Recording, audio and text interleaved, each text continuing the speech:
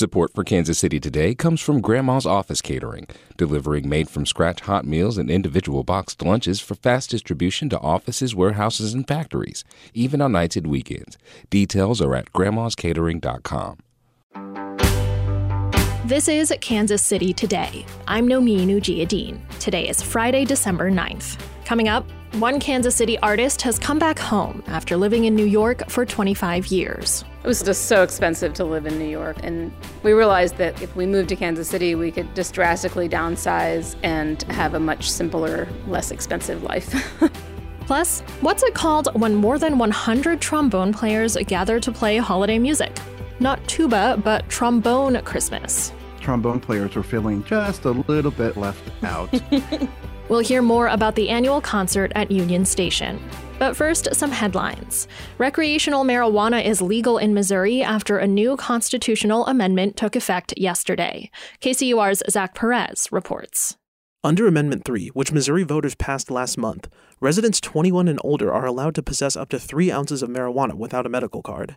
But the sale of recreational weed won't start immediately, however, as medical marijuana dispensaries must still convert their licenses. Megan Daniels, a manager at OG Smoke Shop on Main Street, says she's excited about the opportunities for Missourians unable to obtain medical cards. People are going to be able to get the help that they need without having to go through the huge, expensive process of getting the medical card. And it's a lot of money, and getting that medical card can be near impossible. The Missouri Department of Health estimates that residents could begin purchasing recreational marijuana as early as February. The American Civil Liberties Union is challenging the new congressional redistricting map in Kansas by appealing to the U.S. Supreme Court. Dylan Lyson of the Kansas News Service reports. The Kansas Supreme Court earlier this year upheld the map that shifts some Democratic and racially diverse communities into Republican-leaning districts. The ACLU of Kansas argues the court should have struck down the map for violating equal protection laws. Christopher Gunn, a voting law expert, says the state ruling determined too few people were affected for race to be a factor.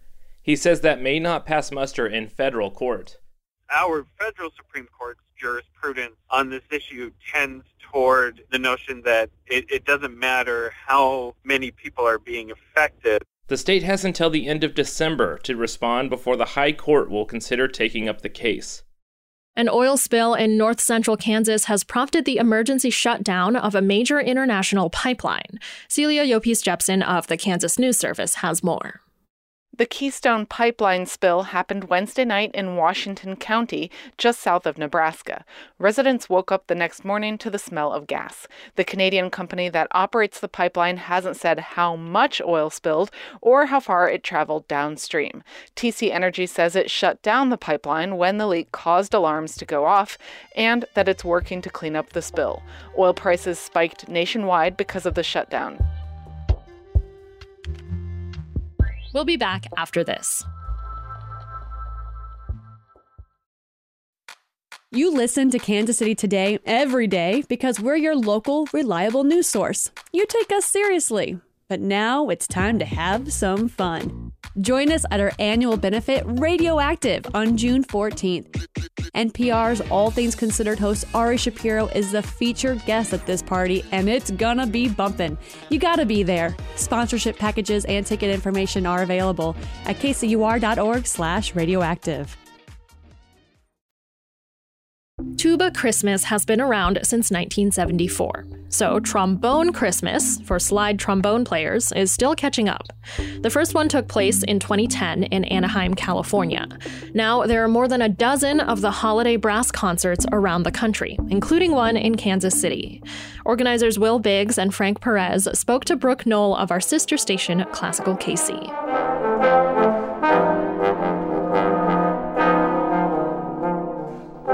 The sound of brass instruments is almost as common during the holidays as carolers.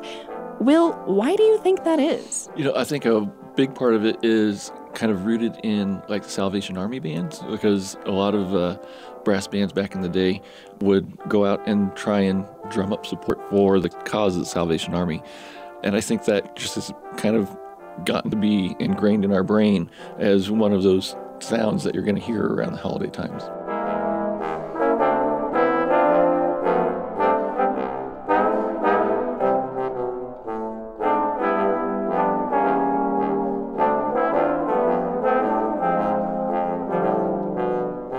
Well, Frank, how did you and Will come to lead Trombone Christmas? Trombone players were feeling just a little bit left out. We have a parent organization named Bones West out in California, in Anaheim, California, that was started by bass trombonist George Roberts, otherwise known as Mr. Bass Trombone. George Roberts played with the Nelson Riddle Band and Sinatra, and he started a trombone choir that was very inclusive of elementary, middle school, high school, college-age students and professionals. He wanted to promote the trombone and share his love of the trombone with anyone who would listen, and obviously encourage the young players to think about careers in music. So Trombone Christmas was started by Bones West several years ago. And 6 years ago, I looked at Will and I said, Will, I think it's time that we have a Trombone Christmas here in Kansas City. What do you think? At that time, there were only 7 Trombone Christmas locations around the country. And we approached Union Station to help us with a venue and help us figure out how to get kids and parents and older trombone players registered. About 150 trombone players that very first year. And we filled up the hall there in Union Station.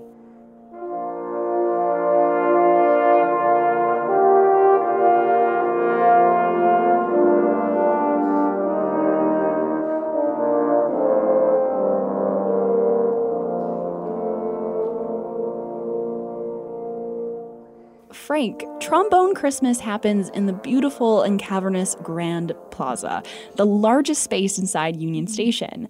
Those acoustics must be amazing, but perhaps a little challenging. How do you coordinate all the musicians in that space?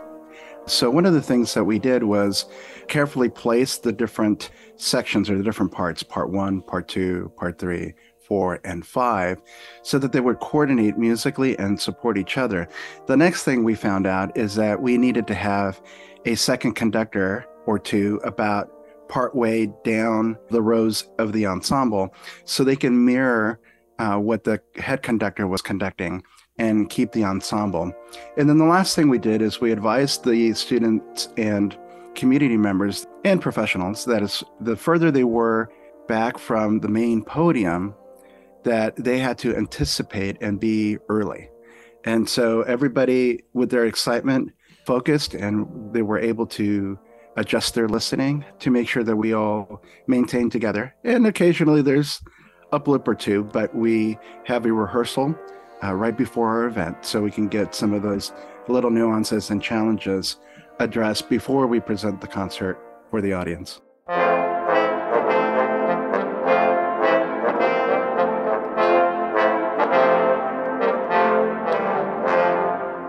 That was Frank Perez and Will Biggs of Trombone Christmas Kansas City, speaking with Classical KC's Brooke Knoll. This year's event takes place Saturday afternoon at 2:30, outdoors at Union Station's Haverty Family Yards.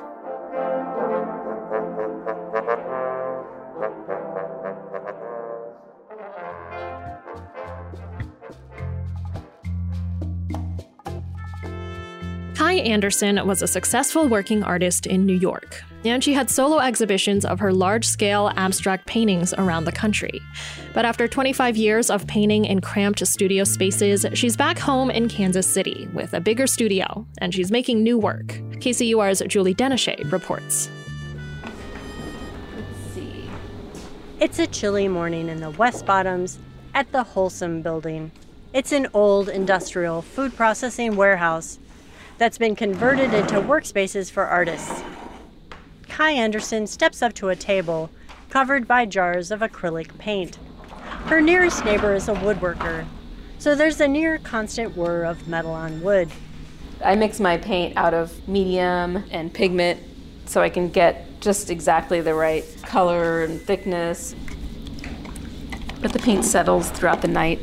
It gets thicker on the bottom, so I come in and mix it up. I use my cappuccino frother to mix up my paints. Anderson's white-walled studio is massive. She has several large paintings in progress and work tables covered by smaller paintings. Throughout the day, she moves from project to project adding thin washes of blue, green, orange, and yellow. Now I've painted enough on this so it's all wet, so I usually put it to side and let it dry for a while so that then I can put other transparent layers on top of it. But I always have these stacks of works in progress that are just like endless. Endless works in progress. Anderson grew up in a family of artists, and she studied at the Kansas City Art Institute. But shortly after graduating, she moved to New York City. A whole bunch of my friends had moved out to New York, and so I drove out to visit, and I just totally fell in love, so I drove back and got my things and moved to New York in '96. And I stayed living there for 25 years. Anderson settled in Brooklyn, where she had access to a thriving arts community. She married a successful commercial photographer, and she had a studio within walking distance of her apartment. Anderson says there was always a plan to come back to Kansas City, eventually, but things changed in 2020. And as soon as that pandemic hit, I feel like my mind was just completely erased of all things conceptual. And so it was a very weird feeling. It was the first time in my life as an artist where I was just wiped clean. I could still go to my studio. We all walked around with little spray bottles of bleach and bleaching everything and masking and all this stuff. So people were still working in my building, but we were all avoiding each other. For Anderson and her husband, it seemed like the right time to make a move. It was just so expensive to live in New York, and we realized that if we moved to Kansas City, we could just drastically downsize and have a much simpler, less expensive life. Anderson says she still misses her friends back in New York, but now she has the space she needs to create. For my artwork, it's been great because I went from a very expensive 400 square feet studio to a 2,500 square foot studio here in Kansas City. So I just have space to develop new ideas, and I don't have to constantly play Tetris in my studio. I can work on many big paintings at the same time. You know, I didn't quite realize how much I needed it, how much my artwork was really ready for a big space. In between paintings, Anderson is back at a work table, mixing paint again. Sometimes when I mix up a new color, it needs to sit for a while before it really acts right. Mostly, Anderson says she's glad to belong to a community of artists again. Kansas City is great. It's such a, I don't know, it really feels good here. It's a great sized city. It's just so comfortable, and I really like it. Yeah, it's nice to be back. And for Anderson, Kansas City also feels like home. For KCUR 89.3, I'm Julie Denishay.